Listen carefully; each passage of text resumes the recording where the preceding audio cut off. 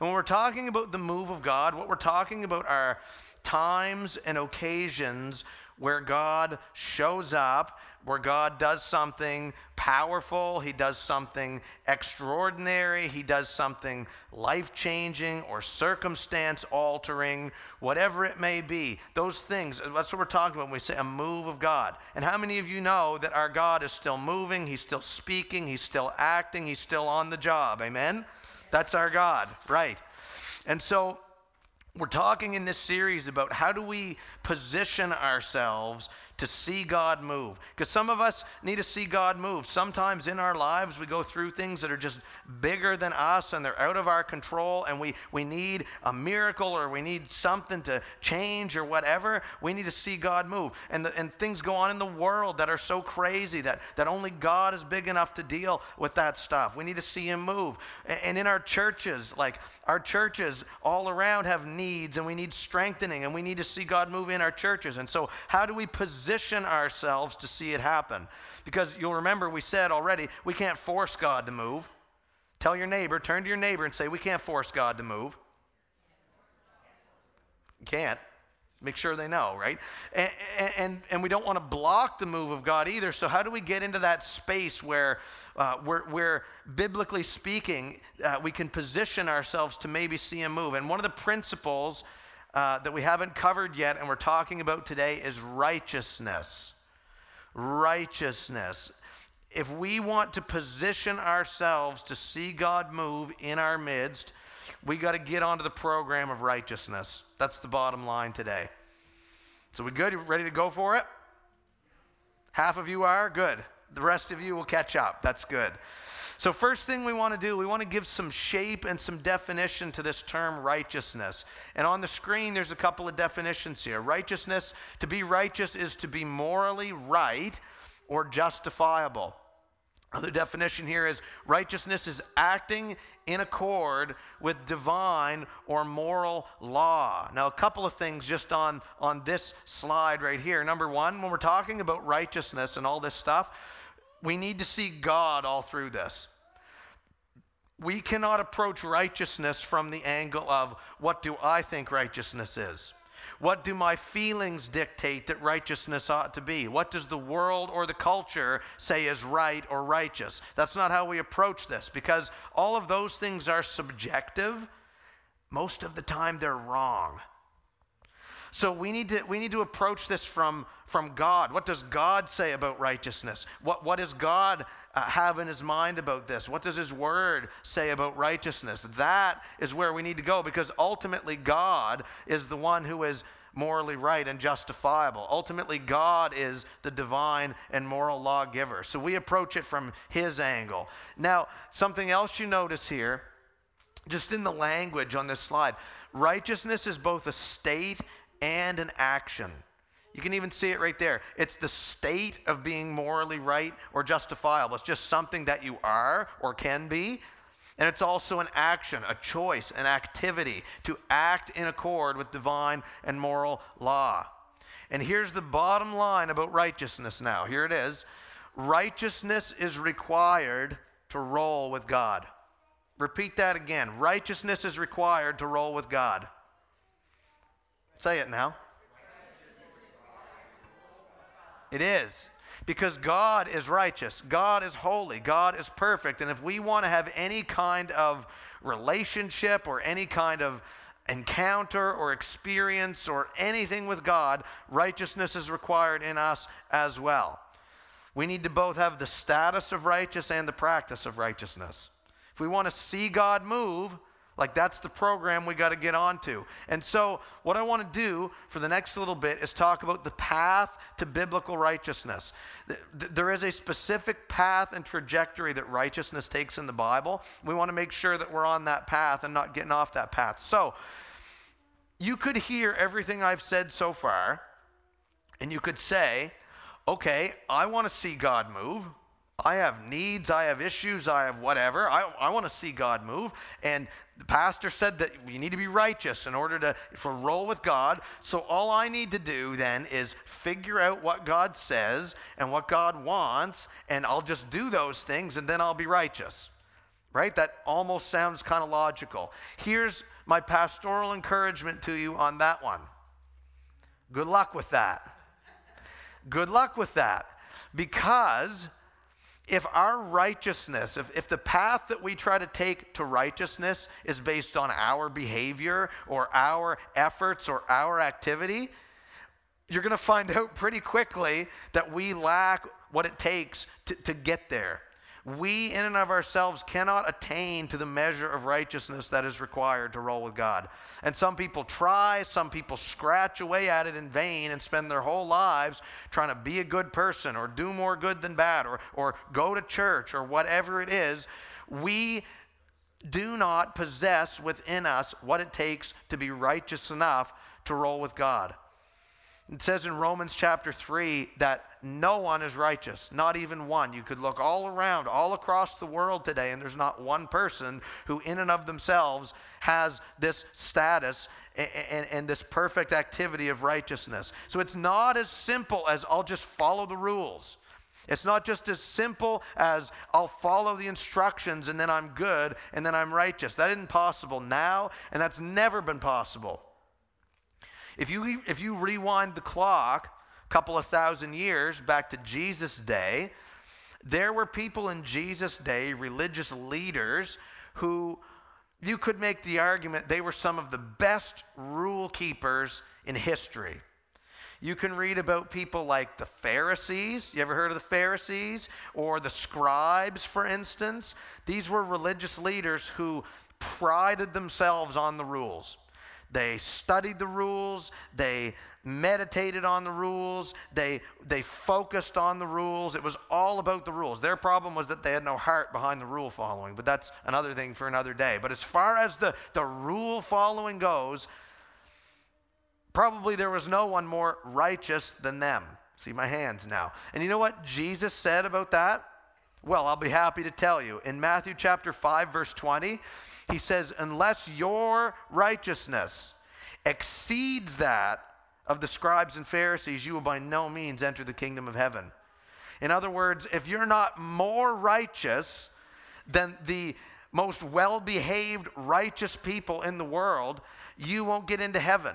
You won't roll with God. And in fact, even their righteousness isn't enough.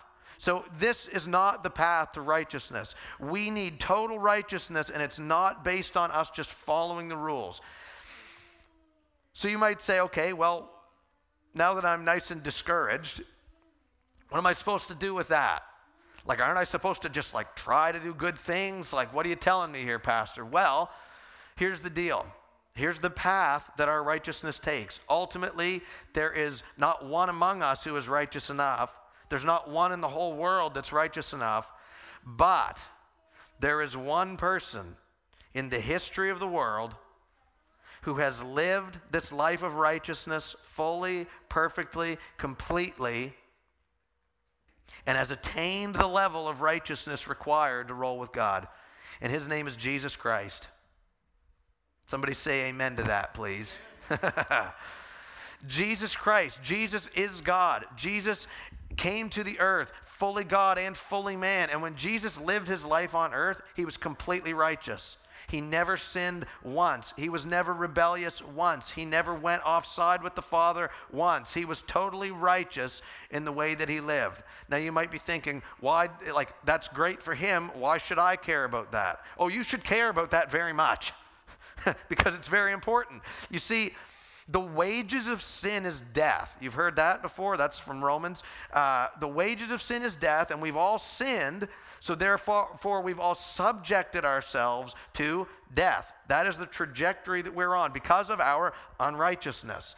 The wages of sin is death, and in order to make payment for sin, sacrifice must be made. It says there's no forgiveness of sin without the shedding of blood, without death. And again, we're destined for death on our own. But Jesus came and he lived that sinless, perfect life, and then he died on a cross to sacrifice himself to pay for our unrighteousness and our sin. That's what he did. And this sacrifice of Jesus had effect, and it was sufficient, and it was satisfactory only because he was righteous. If Jesus was some other sinner like you and I, Wouldn't have meant anything. But the righteous one died for the unrighteous ones. That's what's going on. It actually says in 2 Corinthians 5:21 that Jesus became sin so that, listen to this, so that we might become the righteousness of God. He became sin who knew no sin, that we could become righteousness. So there's a pathway in there. The way that we can become righteous is only through what Jesus has done. And it almost doesn't even make sense when you first think about it. It's like, well, that was his life and he lived it. What does that have to do with me? He became sin so that we could become the righteousness of God. It's the only path. And here's how this works. When we trust in Jesus Christ, when we accept Jesus Christ as our Lord and Savior, when we accept that he died on the cross to pay for our sins, when we believe that he rose from the dead in victory and secured our hope, when we come to Jesus, a transaction happens. His righteousness, because he lived righteously, his righteousness is gifted, credited to us. That's cool, right? It's gifted to us. Here's a few scriptures from Romans. Romans 3:21 says, the righteousness of God has been manifested. Remember, we got to be righteous to roll with God. The righteousness of God has been manifested through faith in Jesus Christ for all who believe. It says that we were justified, that's another word for made righteous, by his grace as a gift. Romans 4:24 says that this righteousness will be counted to us who believe in Jesus. Romans 4:16 says that this all depends on faith in order that the promise may rest on grace. In other words, you didn't do anything to deserve your righteousness. It wasn't about any deed that you did or any thought that you thought or any good that you've done. It's all based on faith in Jesus, the righteous one. And when we believe in him and trust in him and accept him as Lord and Savior, his righteousness comes to us. It comes to us as a gift. Though we are utterly unrighteous in and of ourselves, his righteousness covers over us through faith. And the really cool thing about that is when the Father looks at us, even though by all rights, again, like he knows our heart, he knows our sin, he knows it all. Even though we are unrighteous in and of ourselves, as Christians, God looks at us and he sees the righteousness of Jesus covering over us. Is that good news to anybody today? Yes. So let me just make this very clear to you today. If you believe in and belong to Jesus Christ, your status before God is righteous. Your background, your this, your that, it does not matter. If you have put your faith and your trust in Jesus Christ, you are righteous, period. Not question mark. Let's try exclamation mark. You are righteous if you are a Christian. That is the status that you have been given as a gift from God. That's good news. Now, if you're hearing this and you're not a Christian, you've never believed in Jesus, like this is priority number one for you. You need to be made righteous through faith in the righteous one. Your righteousness, your good deeds, it will not amount to anything at the end of the day. It's all about faith in Jesus. Somebody say, it's all about faith in Jesus. So the issue then in all this is not, am I righteous enough to stand before God? It's, have I been saved by Jesus, the righteous one? This is the path to biblical righteousness, the path of biblical righteousness. That's how we receive the status of righteous. There's no other way.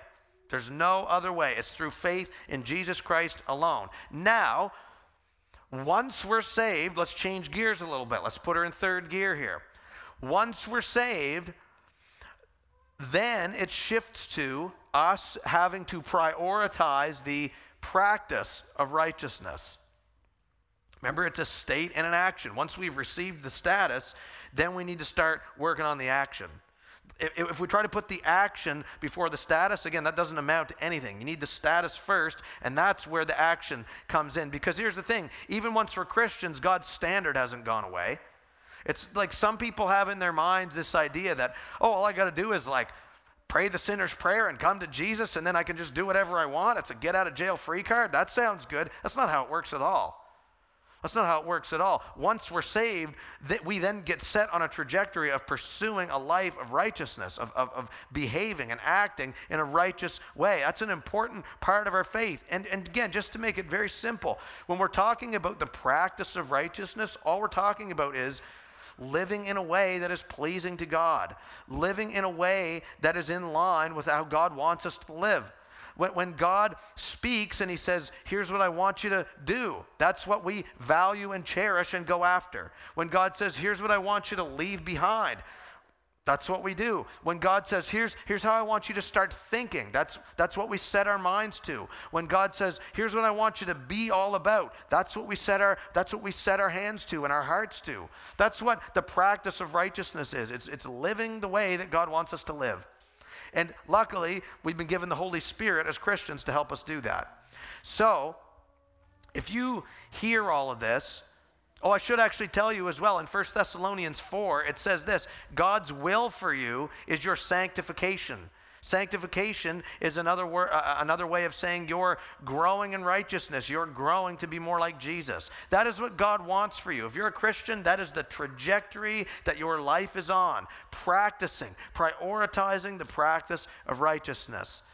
And now, I'll say this. If you hear that, and you hear all this about practicing righteousness as a Christian, and you kind of bristle at it a bit, you might say, yeah, okay, like I'm good with the faith in Jesus part and the status of righteous, but like this all sounds too churchy for me. Like you're telling me I've got to live righteously and do what God wants me to do. Like I have a life, Braden. I have a life. I have things I like to do. And isn't God this God of grace? He'll just forgive me anyway. Like I don't want to be some weird religious washed up kind of Ned Flanders-y person. I don't think I want to practice the pursuit of righteousness. Listen to me. Living righteously is actually the way to get the very most out of life. We've said this all year long, and I will say it again. God has a life for you. Say that.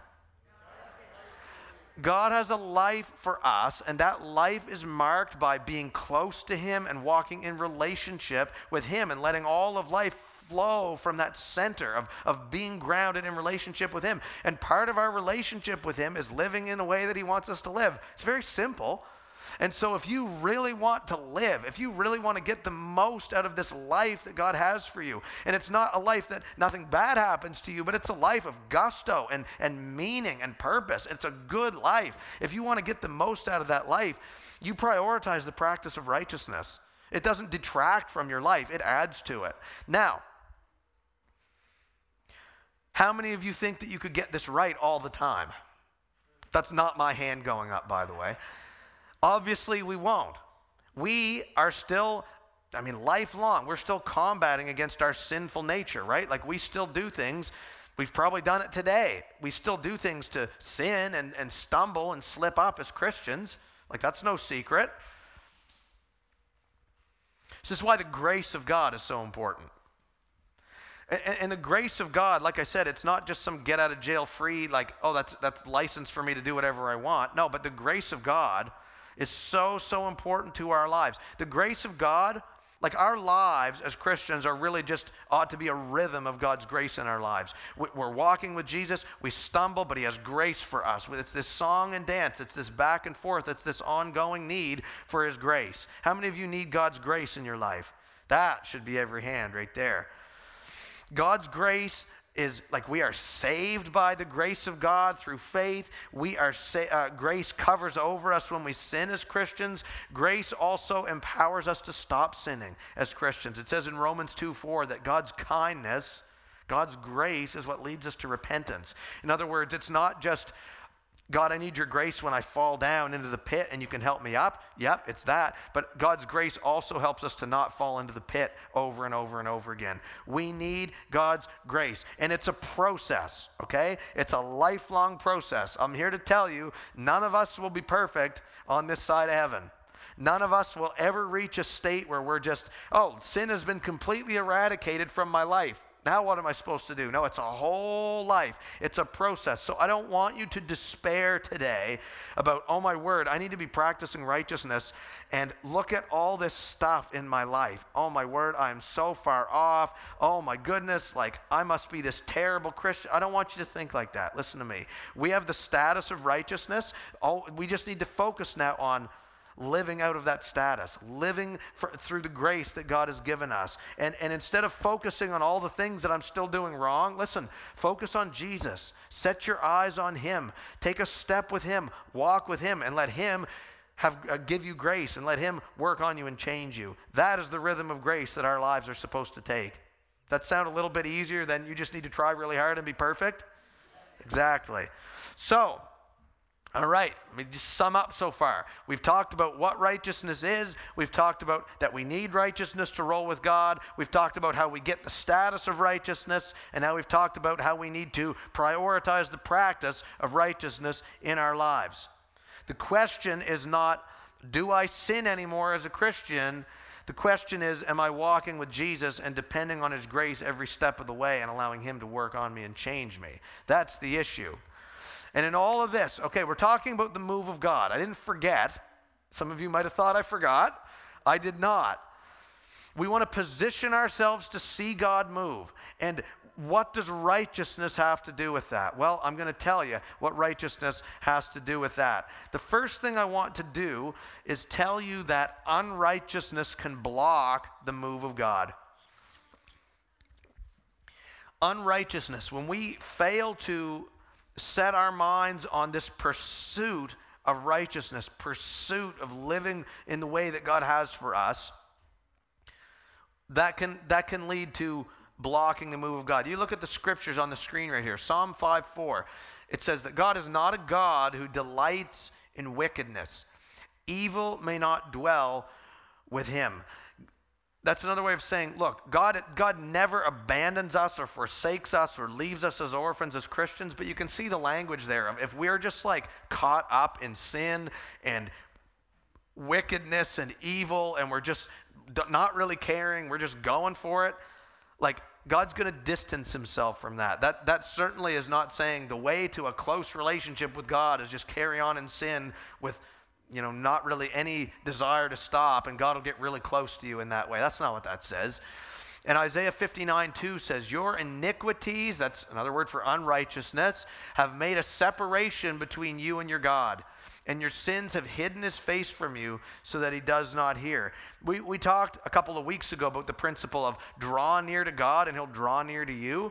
This is kind of the opposite language. Again, God is never gonna cut us off, and he's never going to watch my hands unsave us or something like that. He's our heavenly Father. It's all good. But this is language here of he's going to pull back. That relationship is going to be affected because of us, because of our sin. So the big question in all this, it's not do you sin anymore. The question is this: what's your attitude about sin? What's your attitude about sin? I have an analogy that I want to share with you. How many of you like to garden? You like to work in the garden? A striking few of you. A few of you. For the record, I'm not judging. I was judging you a few weeks ago and I found out that like 95% of you like black licorice. That was weird. I'm still not over it. Pray for me. I'm not judging you about the garden thing. I don't really do the garden thing either. Not really my spiritual gift. But those of you who do, that's great. Good for you. That's awesome. And us non-gardening types will still get this, okay? So don't drop off now. When you're growing a garden, true or false, weeds have a way of popping up in the garden. That's true. You're like, I didn't plant these weeds. I don't know where they came from. They blew in or they grew in, but there's the weeds. They're in the garden. That just happens. Matter of fact, Lori and I were pulling weeds out of our driveway of all things yesterday. That was as glamorous as it sounds, but I digress. Okay, so answer me this, true or false? When weeds appear in your garden, true or false, your garden is shot and it's done for and it's over? That's false. Exactly. The issue is not, do you have weeds that grow in your garden? The issue is, how do you deal with the weeds that grow in your garden?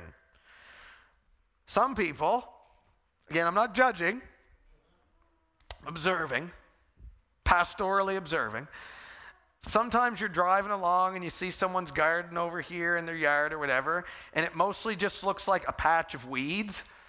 Like, you can kind of tell that they did not really do much when the weeds went in there, and they've let the weeds grow, and they've kind of sat there and just watched them take over the garden. People do that. And you know what? That chokes out the potential of the rest of the garden. You might have been growing beans and peas and carrots and cucumbers and whatever else, but when the weeds grow up and they're just left unchecked, they take over. They choke out the potential in the life of the rest of the garden. Some people take the opposite approach. The weeds pop up in their garden inevitably, and they set their hands to getting rid of the weeds. And those of you who have done that know it's not that fun. You got to get out the knee pads and your little shovel, and you're digging them out, you're pulling them out. Maybe they're really bad and you got to like till up the soil. Maybe you've gone to Home Hardware and you got the spray, like you shoot the herbicide at it, whatever it is. Some people respond and they roll up their sleeves and they deal with the weeds. And that's a process that goes on all summer. The weeds never really seem to go away. Sin is kind of like that in the life of a believer. The issue, again, is not do we sin? Of course we do. Of course we do. The question is, how do we deal with it? What's our response to the sin? Are we like the gardener that makes no response? And when the sin crops up in our lives, we shrug our shoulders and we say, oh, well, maybe we don't even really think to notice. Maybe we don't care, whatever it is. And sin just remains in our hearts, in our lives, in our actions, and we don't do anything about it. Sometimes as Christians, like I've done that, by the way. Sometimes as Christians, that's the posture we take towards sin. And sometimes we could make the opposite approach. Again, we're not perfect, but, oh man, we see sin come up in our lives and we get on our knees to the Lord and say, Lord, I'm sorry, please forgive me. And God has grace for us. And we do things in our lives to stop sinning, or to move past that, or to grow in that area, or to get closer to God. Or maybe you've got to like bring a brother or sister in for accountability and all that. Whatever it is, we put in the effort to move past it. Don't answer this out loud, but which one of those? Where are you on that? God is going to bless this response when we take our sin seriously. And when we seek him in it and really lean hard into his grace and put in the effort. How many of you know being a Christian takes effort? God will meet us in that. We can draw near to God. Like even when we sin, we can draw near to God in that area. Listen to me, God's not going to bless this response though. We sin, we do nothing, we don't care, we leave it, we don't pay any attention to it, it just grows and grows. Like that is not the way to position yourself to see God move in your life. I'm just telling you. I'm not saying you're not cut off, you've not lost your salvation or something. No. But you can see the language right here, even in these verses. Like God is going to distance, God is going to pull back, the relationship is going to be affected. Don't expect, here's what I'm saying in all this, don't expect God to leap off his chair and rush to your aid if we're content with our sin. I'm not saying he won't, I'm just saying don't expect him to like really go way out of his way. If we're content with our sin, a lot of times God is content to not move. And so that thing that you need, that miracle that you're hoping for, that provision that you're waiting for, that healing that you need, that relationship in your life that's broken and needs restoring. Like, we need to see God move. And it's not through being lackadaisical and indifferent about our sin. So let that not be us. Again, I've been there. That is not the pathway to blessing. Let that not be us. Let us not be the people who just shrug off our sin. How about this? Let us be the people that take our sin seriously and lean hard into the grace of God and run after and pursue him even in our sin, and let him change us and let him work on us, and then let's see what he does in our lives. Let's be that people, amen? So we don't want to block the move of God by our unrighteousness. Now, here's what we're going to do. We're going to flip the script around. And we're going to start our slow descent in today, all right? And here's what I want you to do. I want you to turn to your neighbor and I want you to tell them, this is the good part. Tell them now. Go ahead. This is the good part.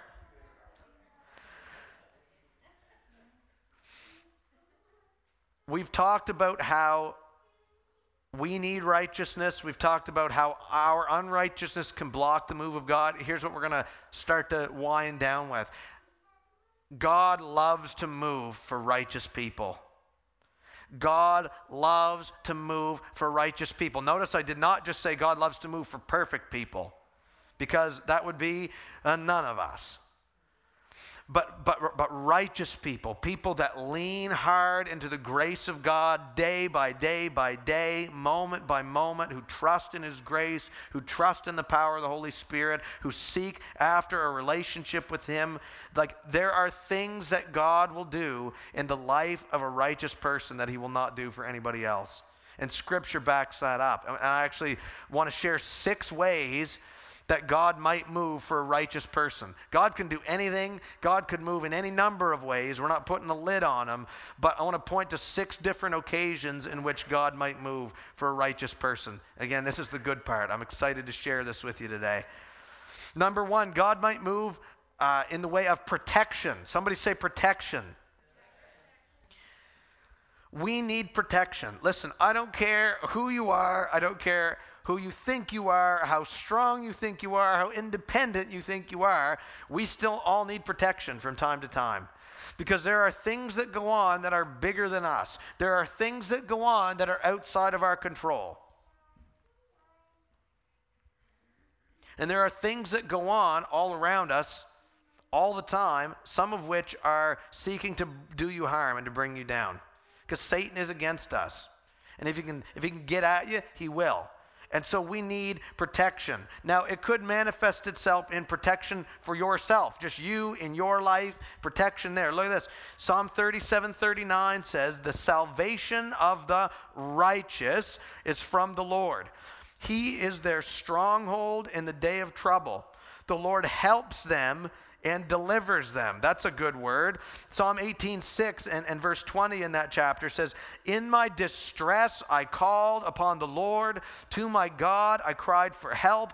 From His temple He heard my voice, and my cry to Him reached His ears." And look what He does in verse 20. It says, "The Lord dealt with me according to my righteousness, according to the cleanness of my hands, He rewarded me." Again, that's not saying I'm a perfect person and God has to show up and do something, but that's saying that for the person who pursues a life of righteousness, God shows up in a special way to give them protection in the time of need. Is that good? That's great, all right. It might also manifest itself in protection for your family. Your family. If you were to read Genesis chapter 7, in Genesis chapter 7, here's what's going on. God has decided He's going to wipe out the human race. And it's because humanity had become so wicked and so deplorable and so far off the map of what our intended purpose was supposed to be. God said, I need a redo. I need a reset. He's going to flood the earth. He's going to wipe humanity out. But He decides He's going to spare one man whose name was Noah. Noah's Ark. And it says this in Genesis 7:1. When God's about to do this, He gets Noah to build the ark, all that. He says to Noah, "Go into the ark, you and all your household, for I have seen that you are righteous before me in this generation." So Noah got spared from that calamity and that disaster. He was protected from it because he was righteous. But that blessing, that protection, didn't just rest on him. It got extended onto his family. And notice in there, does it say anything in that verse at all about the righteousness of Noah's family? No. Noah was righteous, and God extended the protection onto his household.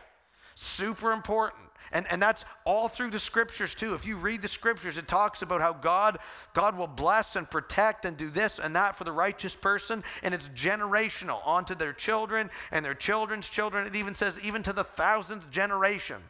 That is what God does. He protects families. And listen, I don't mean this wrong, but families are tanking all over the place. Families are under attack. Families are not doing super well in a lot of cases. And there's a lot of reasons as to why that is. I'm not a sociologist or a this or that. I'm not trying to simplify it, but I'm saying that this could be part of the reason.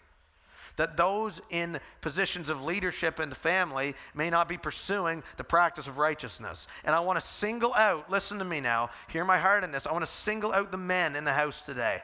Men, this pertains especially to us. If you are a man of God and you're in any kind of a family context, like whatever that looks like, you have a special responsibility. Men, like, don't get me wrong, men and women created equal in the sight of God, same value in the sight of God, absolutely. But listen to me, men have a special responsibility for the welfare and the well-being of their family. And that doesn't mean you're going to do it perfectly, men, but God is going to look to us first. When he comes to see how our families are doing, like, that's the door he's going to knock on first, is ours. And so, men, we got to take this seriously. Like, for the sake of not only yourself and your own life, but for your family as well, we need to prioritize the practice of righteousness. We need to value and cherish this path of righteousness. We need to desire to see that in our lives. Men of God, it's time to rise up. It's time to take hold of the power of the Holy Spirit that God gives us and to rise up and lead our families. Men in the house, let's go. Let's go. All right? Okay. Now, this protection might also manifest itself as protection for a whole church as well. That's how God might move. He might move in a whole church. In Revelation chapter 3, Jesus is talking to the church at Philadelphia. And he says to this church, he says, because you have kept my word, in other words, they've been righteous, they've been faithful in what he said about patient endurance, I will keep you from the hour of trial that is coming on the whole world. So there's a whole church. Again, they're not perfect, but they're pursuing the life that God has for them. They're valuing the ways of God. They're seeking after and taking seriously this life of righteousness together.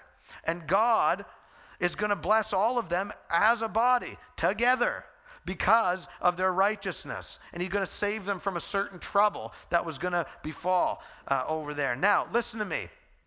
This is relevant in our day too. True or false? Satan is against the church. It's true. True or false? The world and the culture are increasingly becoming against the church. True. Absolutely. Like, we need protection as the church. And I don't mean we need protection so that we can like cower in fear in the fetal position. I'm saying we need protection from God so that we can boldly rise up and go out into the world with the gospel and have an impact on the kingdom. That's what the protection is for. That was an amen moment. Come on now. Anyway, as we pursue righteousness together as a church, like, that is the pathway to that protection. We need to value this together. God can cover us, the harbor, in 2021, in this season, with protection, if we would push in and press in to seek this practice of righteousness. Point is this, in all of that, when righteous people need protection, God delights in giving it. Is that good news today? You want protection in your life today? Righteousness is key to that. Number 2, God might move in the way of bringing peace. Somebody say peace. Peace. We've talked about peace before. It's more than just the absence of conflict. There happens to not be a war going on. It's also the presence of blessing. It's the presence of rest. It's the presence of calm. And that doesn't mean that nothing bad will ever happen to us, but there's a peace. There's that peace that comes from God. And look what it says in Matthew 5:6. Blessed are those who hunger and thirst for righteousness, for they shall be satisfied. That word satisfied really got me, by the way. That's why I put this one in here. There are some people that never, ever, ever, ever seem like they're satisfied. Even Christians too. No matter what goes on, they never seem to have enough. They never seem to be content. They never seem to be fulfilled. They're always just searching and scratching away. They never find this rest, this peace from God. Listen to me. That may be correlated to this practice and pursuit of righteousness.